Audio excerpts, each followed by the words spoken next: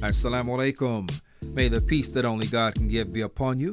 Welcome to Radio Islam. I'm your host, Tariq Alameen. You can keep up with us on social media. You'll find us on Facebook, Twitter, and Instagram at Radio Islam USA. And take a moment to subscribe to the podcast. You will find us wherever you get your podcast. We're on Apple Podcasts, Google Play, SoundCloud, and TuneIn, just to name some of those platforms. And we're at that same username at Radio Islam USA. So please do subscribe, rate, review, share. That last one is really important because sharing is what? Sharing is caring. All right, Radio Islam family. Before we begin, we want to take a moment to thank our sponsor, Recycle Processes. Recycle Processes. Thank you very much for your continuing support. All right, family. Before we begin, I just want to share a bit of a stream of consciousness, if I can. When I refer to the Radio Islam family, if you're listening for the first time, when I say Radio Islam family, I'm talking about a diverse group of people. I'm talking about America, right? Because America, this idea of, what is it? E pluribus unum, right? Out of many, one. And when you hear ummah, if you are not Muslim, if you're not familiar with some of the Islamic terminology, when you hear ummah, you're not just hearing a reference to Muslims. You're hearing a reference to a pluralistic community. So that's what's in mind when I'm thinking, when I say Radio Islam family. I'm thinking about the fact that I know we have Muslim listeners, of course, but I know that we also have Jewish listeners. We have Christian listeners. We have Sikhs. We have Black, White, Arab, Latinx. I think there's some of everybody that is listening and thus a part of this family, this Radio Islam family. Okay, that's it. And the main thing that any family wants is, you want security, right? First and foremost, you want security for your family. You want peace, you want equity, you want opportunity, you want justice. And that's really what this is all about. And whether we're talking about movies or we're talking about humanitarian causes, politics, social justice, whatever it is, at the end of the day, those are the things that lie underneath all of these conversations that we have. Okay, enough rambling. We want to get into today's conversation. And today we want to take a look at the recent march that took place. As a matter of fact, I believe it was marches that took place in many different locations, but one in particular that took place in Bangladesh, where 200,000 Rohingya refugees, they marched for Genocide Day. This is 2 years after expulsion from Burma, and we've talked about this.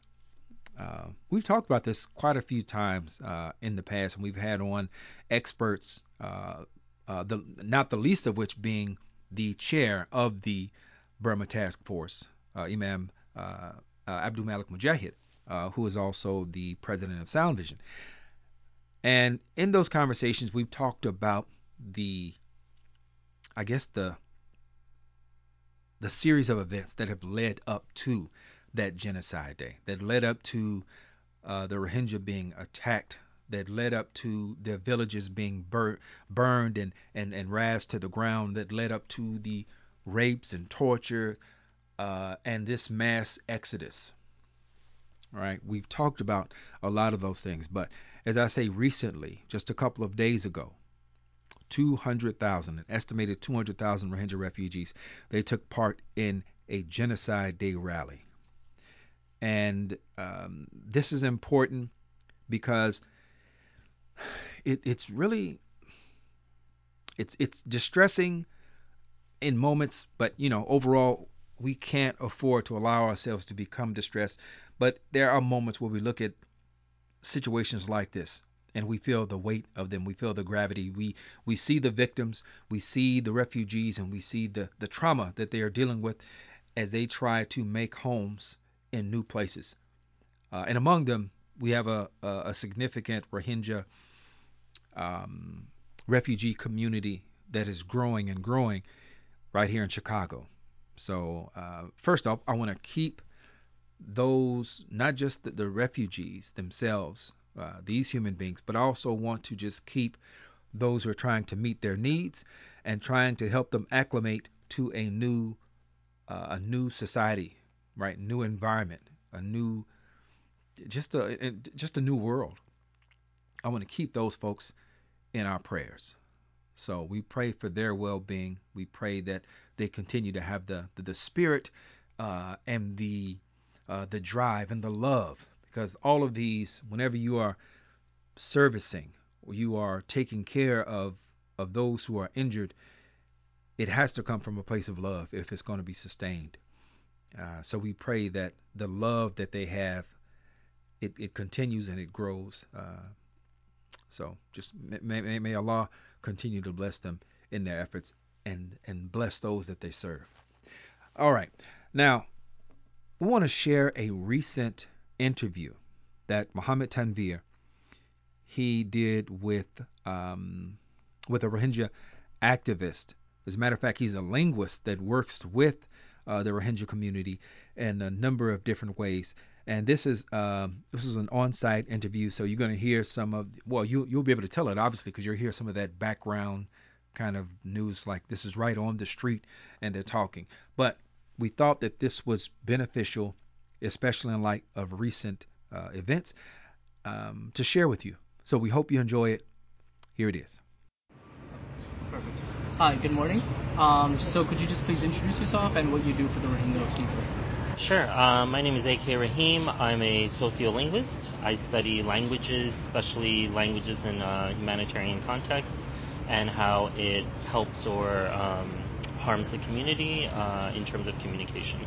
Perfect. And what was your job at the camps of the Rohingya people, and how did you find that job? How I found that job is actually quite interesting. It was a friend from college.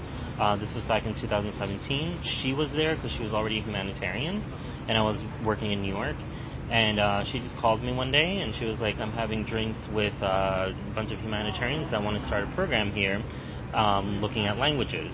And they're like, you are probably the only person that knows the languages here, and also being a linguist and a humanitarian, it might be a good fit for you.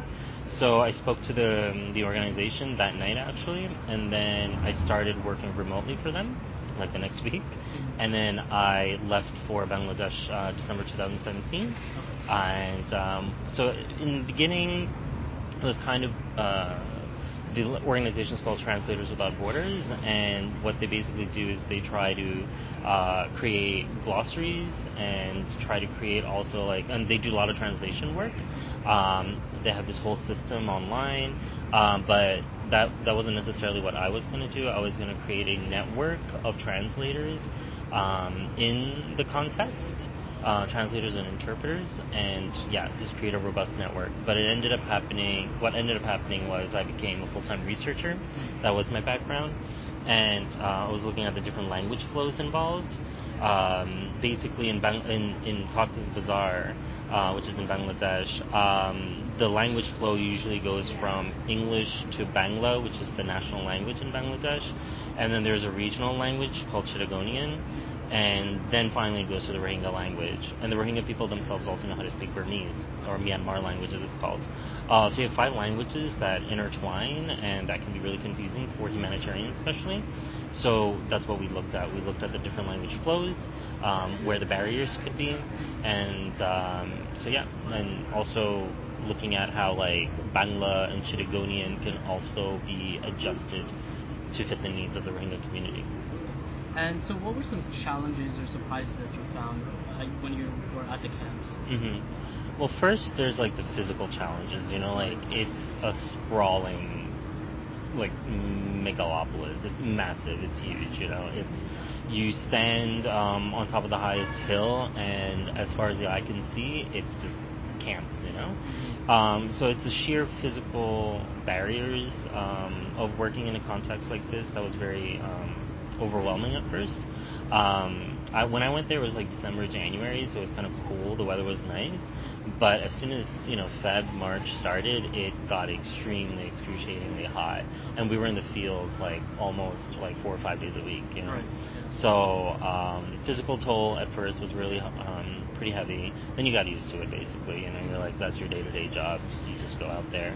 Right. The other thing is also just in terms of logistics and just, you're working in a humanitarian context, and you can't always have all the amenities for a full-fledged research project all the time. When we're used to doing research here in the States or any developed country, you have all your like Excel files and all your literature, all that. You don't have that, and you also have a really crazy time crunch because we work directly with other UN agencies, with other organizations like Save the Children and like Médecins Sans Frontières, like all those different organizations, and they have deadlines, and we were always working along with that. It was just compounding factors that were quite challenging. But I guess one of the main challenges for me was more of an emotional challenge because you see a group of people, they were quite new at that point. It was December and they came like late August. There was just so much uncertainty, and in every single interaction you have with the Rohingya community at that time, they would just talk about the uncertainties. They're like, we don't know what our future is, we don't know what's happening, we don't know if we're going to stay here, etc. So Right. that really seeps into you, and it really affects your day-to-day work. But yeah, those are some of the challenges. Yeah. So what changes did you observe when you at your time at the camps, if any? So because I had a very specific focus, which was language, I can only speak for language here. I can give some overall changes, I guess, but language is my primary focus. When they first came to Bangladesh, remember, a vast majority of the Rohingya community is uneducated or undereducated. Right. So they don't have education in any language, any of these languages that I spoke to you about. So because they're so undereducated, getting basic services was a major hassle, major barrier for them, whether it's health or distribution, etc. So observing that in the beginning, and then over the past 1.5 years, you just see them adapting to the environment linguistically. They are although yes, they're undereducated, they're very linguistically rich because they've been surrounded by so many different languages, so they absorb languages very, very quickly. So you see their language adapting, you see the people adapting, and they are getting their basic services one way or another. But that was amazing to see. You also see a lot of, especially the women. At first, they were very obviously conservative and very shy to talk to, etc. But now, because of the constant interaction with the humanitarian community, you see more openness and more eagerness to talk about their experiences, and also just giving us a lot of information and data to work with, because what we realize is that the Rohingya language has different dialects and sociolects. Sociolects means social dialect. Different strata of society has a different way of speaking. So the women have a different way of speaking, and at first we kind of hypothesized, it was a conjecture that because of these segregation they speak differently, but through the past several months we've been able to really substantiate our hypothesis that yes, they do speak differently. There are terms that they don't understand, so when you do create programs, you have to use that language. Okay, that's very interesting. Yeah. So did you see that sometimes needs were being met and other times needs were not being met? For the Rohingya people, obviously it's a camp for refugees, so resources and distribution of resources is very different. Could you speak a little bit about that? Yeah. So definitely, there's real hard evidence, and then there's anecdotal, right? And then, if you go by the numbers, all the Rohingya are getting what they need. They're getting their basic needs met, etc. But then you dig in a little, after hearing the anecdotal evidence from the people from different communities, and you see that life is not just about getting your, rice, oil rations, and a blanket. There's far more to life than just those, distribution items. And they necessarily weren't getting a fulfilled life, of course. You're living in a camp surrounded by hundreds and thousands of people. There's no privacy, right? There is no entertainment. I mean, those are basic needs of a human. And one of the main things that we realize is that teenagers, well, male teenagers particularly, from the ages of like 15 to like early 20s, they didn't have anything to do. They couldn't go to the school, the temporary learning centers, and they can't be employed because they're not over 18 or 21, depending on who's hiring you. So there was just this group of, people just hanging out, having nothing to do. So, I mean, these are basic things that we don't think about when we create camp systems and that people have different needs and you can't fulfill all those needs, So it's kind of those catch-22s of all of these programs that we create that you can't satisfy everyone. So, do you have any individual stories that you would like to share? Keeping obviously the people's names anonymous. Anything that stuck out to you while you were there? Definitely. For me, I mean, I want to share more about the resilience of the community than, of course, their harrowing experiences, which we don't even have to mention because it's so traumatic. Right. But I would like to talk about a particular person. I'm not going to name a name, but he was a very close associate of mine, and we worked very closely. And he was a Rohingya, but he came not in this influx, but a previous influx. And he was probably one of the smartest person I've ever met. But the thing is, he's never been to a proper school. He's never, because he was a refugee in Bangladesh and they were not allowed to go to school, he's never been to a university or college or a high school even, and yet he was brilliant. The amount of knowledge he had about the different languages and culture, his ability to speak 4 languages fluently without even taking a class in them, just absorbing it, that just shows the sheer resilience of a group of people that are stuck in a crossroad region. It's basically a crisis that's happening because of its geographic and geopolitical position, And here he is, he just came out of that, all the ashes in a way, and he's surviving, and not only surviving, he's thriving, And to see those kind of people, it's not just him, there's many people like that. It just gives you hope for this community, knowing that there are people that could really support this community if the international community really puts a scaffolding under them.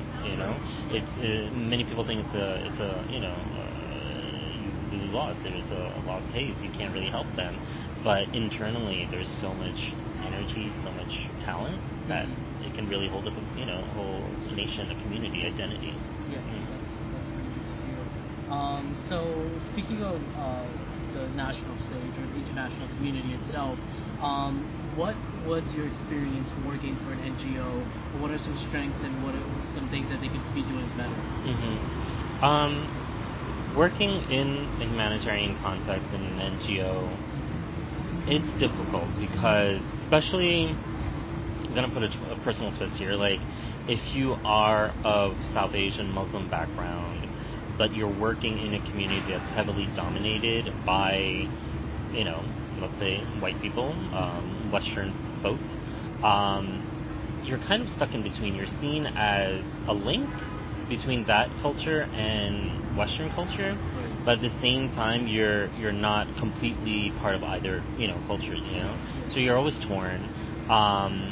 Another thing is NGOs themselves. There obviously a lot of programs are really dependent on funding, and funding is always an issue. Yes, a lot of money pours into it, but how it's allocated, different projects is really, complex, and that complexity can really get into the actual services you want to provide for the community, the working with community. So hopefully they're trying to fix that. Yeah. The budgeting issue, the finance issue. The other thing is also in terms of people that can actually communicate with the Rohingya community. Very few and far in between. I would highly encourage people that do know either Rohingya or Chittagonian or Bangla or even any South Asian language like Urdu or Hindi to really go there and help them out. At least there's a cultural semblance. At least there's a cultural awareness that can help in the response. It goes a long way. It's not you don't have to go there for a year and a half, just several months. It helps a lot. Yeah, that's really good to hear. So, has there been any talk about a proposal relocation of the Rohingya people, or any way to not have them stay in refugee camps indefinitely? Yeah, I mean, that's a perennial conversation that goes on probably like every month. Yeah. Both from the government, from the international community. But to be honest, first of all, you have to look at the fact, because I was also in Myanmar. I was on the other side where they were actually kicked out from. I was in Rakhine and Sidway, and you'll realize that the country itself does not want them back, right? Okay. So where are you going to send them back to? Right. The places that they fled from, their own hometowns, they were razed to the ground. Cement was poured onto their homesteads, and then new buildings were made for the Rakhine community to move into. So even if they go back, where they're going to go back to? They're not going back to their homes. They're going to go back to another concentration camp, basically. So in Sidway Township, for example, the Rohingyas are all cloistered together in an IDP camp, and basically they've been living there for the past 7-8 years. And no change has happened. No one's talking about, even moving them back to their own homes in a town that's 15 minutes away. Right. So let alone 700,000 people that fled, I don't see them going back anytime soon. Yeah. So, speaking of the Rohingya people and the refugee camps, what has been the response from both the Bangladeshi community and the Bangladeshi government of the influx of people? I think the community, the Bangladeshi local community, the host community, basically as we call them, and the government, they differ in their outlook. Remember, the government, in a way, is benefiting from this. Right. There's international spotlight. They did a great job, actually, at maintaining security and hosting the community. So there's a lot of kudos from the international community for the Bangladeshi government. Right. And I mean, there was an election last year, and Sheikh Hasina kind of wrote on top. She wrote that whole platform with the whole Rohingya message. But at the same time, they're very wary because the Bangladeshi people themselves, especially the local community in Chittagong, which is the state where they're in, they're not really happy having a million plus people that just in an already pretty congested place. And yeah, their natural resources were kind of spoiled. Their culture is changing, as they like to say. There's huge economic disruption because there's this huge influx of cheap labor all of a sudden. Yeah. So they're not happy. The people aren't happy. But with that said, the area of Chittagong, Cox's Bazar, and Ukia, where all these refugees are, that place was probably the most underdeveloped part of Bangladesh prior to this influx. Okay. And all of a sudden you have this huge international presence, and people back in the day that made maybe, $1 a day just by doing daily labor and farming and whatnot, they're making $100 per day by doing translation work or random stuff, or being employed by the NGOs in different capacities. So their economy just blossomed, it boomed, There's roads that never existed. Within a year, you have roads. So it's really mixed. There's some people, of course, that are benefiting, but a lot of people aren't. Yeah. So there's a tug of war going on there. Yeah. Okay, and is there anything you would like us as a non-profit organization that's advocating for better lives for the Rohingya people to be aware of, or any suggestions that you have for our organization? Well, I've been part of Burma Task Force for quite some time. I really like what they do. I think yeah, it's great and all that we're doing all this like research and humanitarian efforts, etc. But at the end of the day, if you're really not voicing all these issues through advocacy, through protesting, through whatever, nothing's gonna change. Like people outside of those camps are not gonna hear anything. So I think there really has to be a bridge between organizations like Burma Task Force and other NGOs that especially do advocacy. They should really get in touch with people in the field, or they themselves should go there, occasionally, do like a PR campaign or whatever, just so you can also show people the changing context. I think one thing that people really get wrong in the West, NGOs that really want to help refugees, we put them in a very stagnant position. We put them in like, oh, they're always suffering. They're always just like stuck in this really, crazy hardship. It's always those same old, sad images. You really have to change that. You have to show that the community is evolving. Yes, there's hardship, but there's also a lot of progress. There's also, and people like to see that. People like to see progress. If you do a GoFundMe, like you don't want to just be stuck in like, $1,000 where you did nothing. You want to see that week by week there's progress. So that's what you have to show people in the West. You have to show that the Rohingya community, yes, they, came through this really traumatic experience. But now they're overcoming it. But here are the new challenges that they're facing. Here are the challenges of trying to live side by side with a community that necessarily doesn't want them. Or here are more real life academic, educational, health related issues that they're facing that they need help with. So it has to evolve. The response has to evolve. Right. Yeah. Okay. So as an additional question, as somebody who's been to the camps, what would your ideal situation be to like,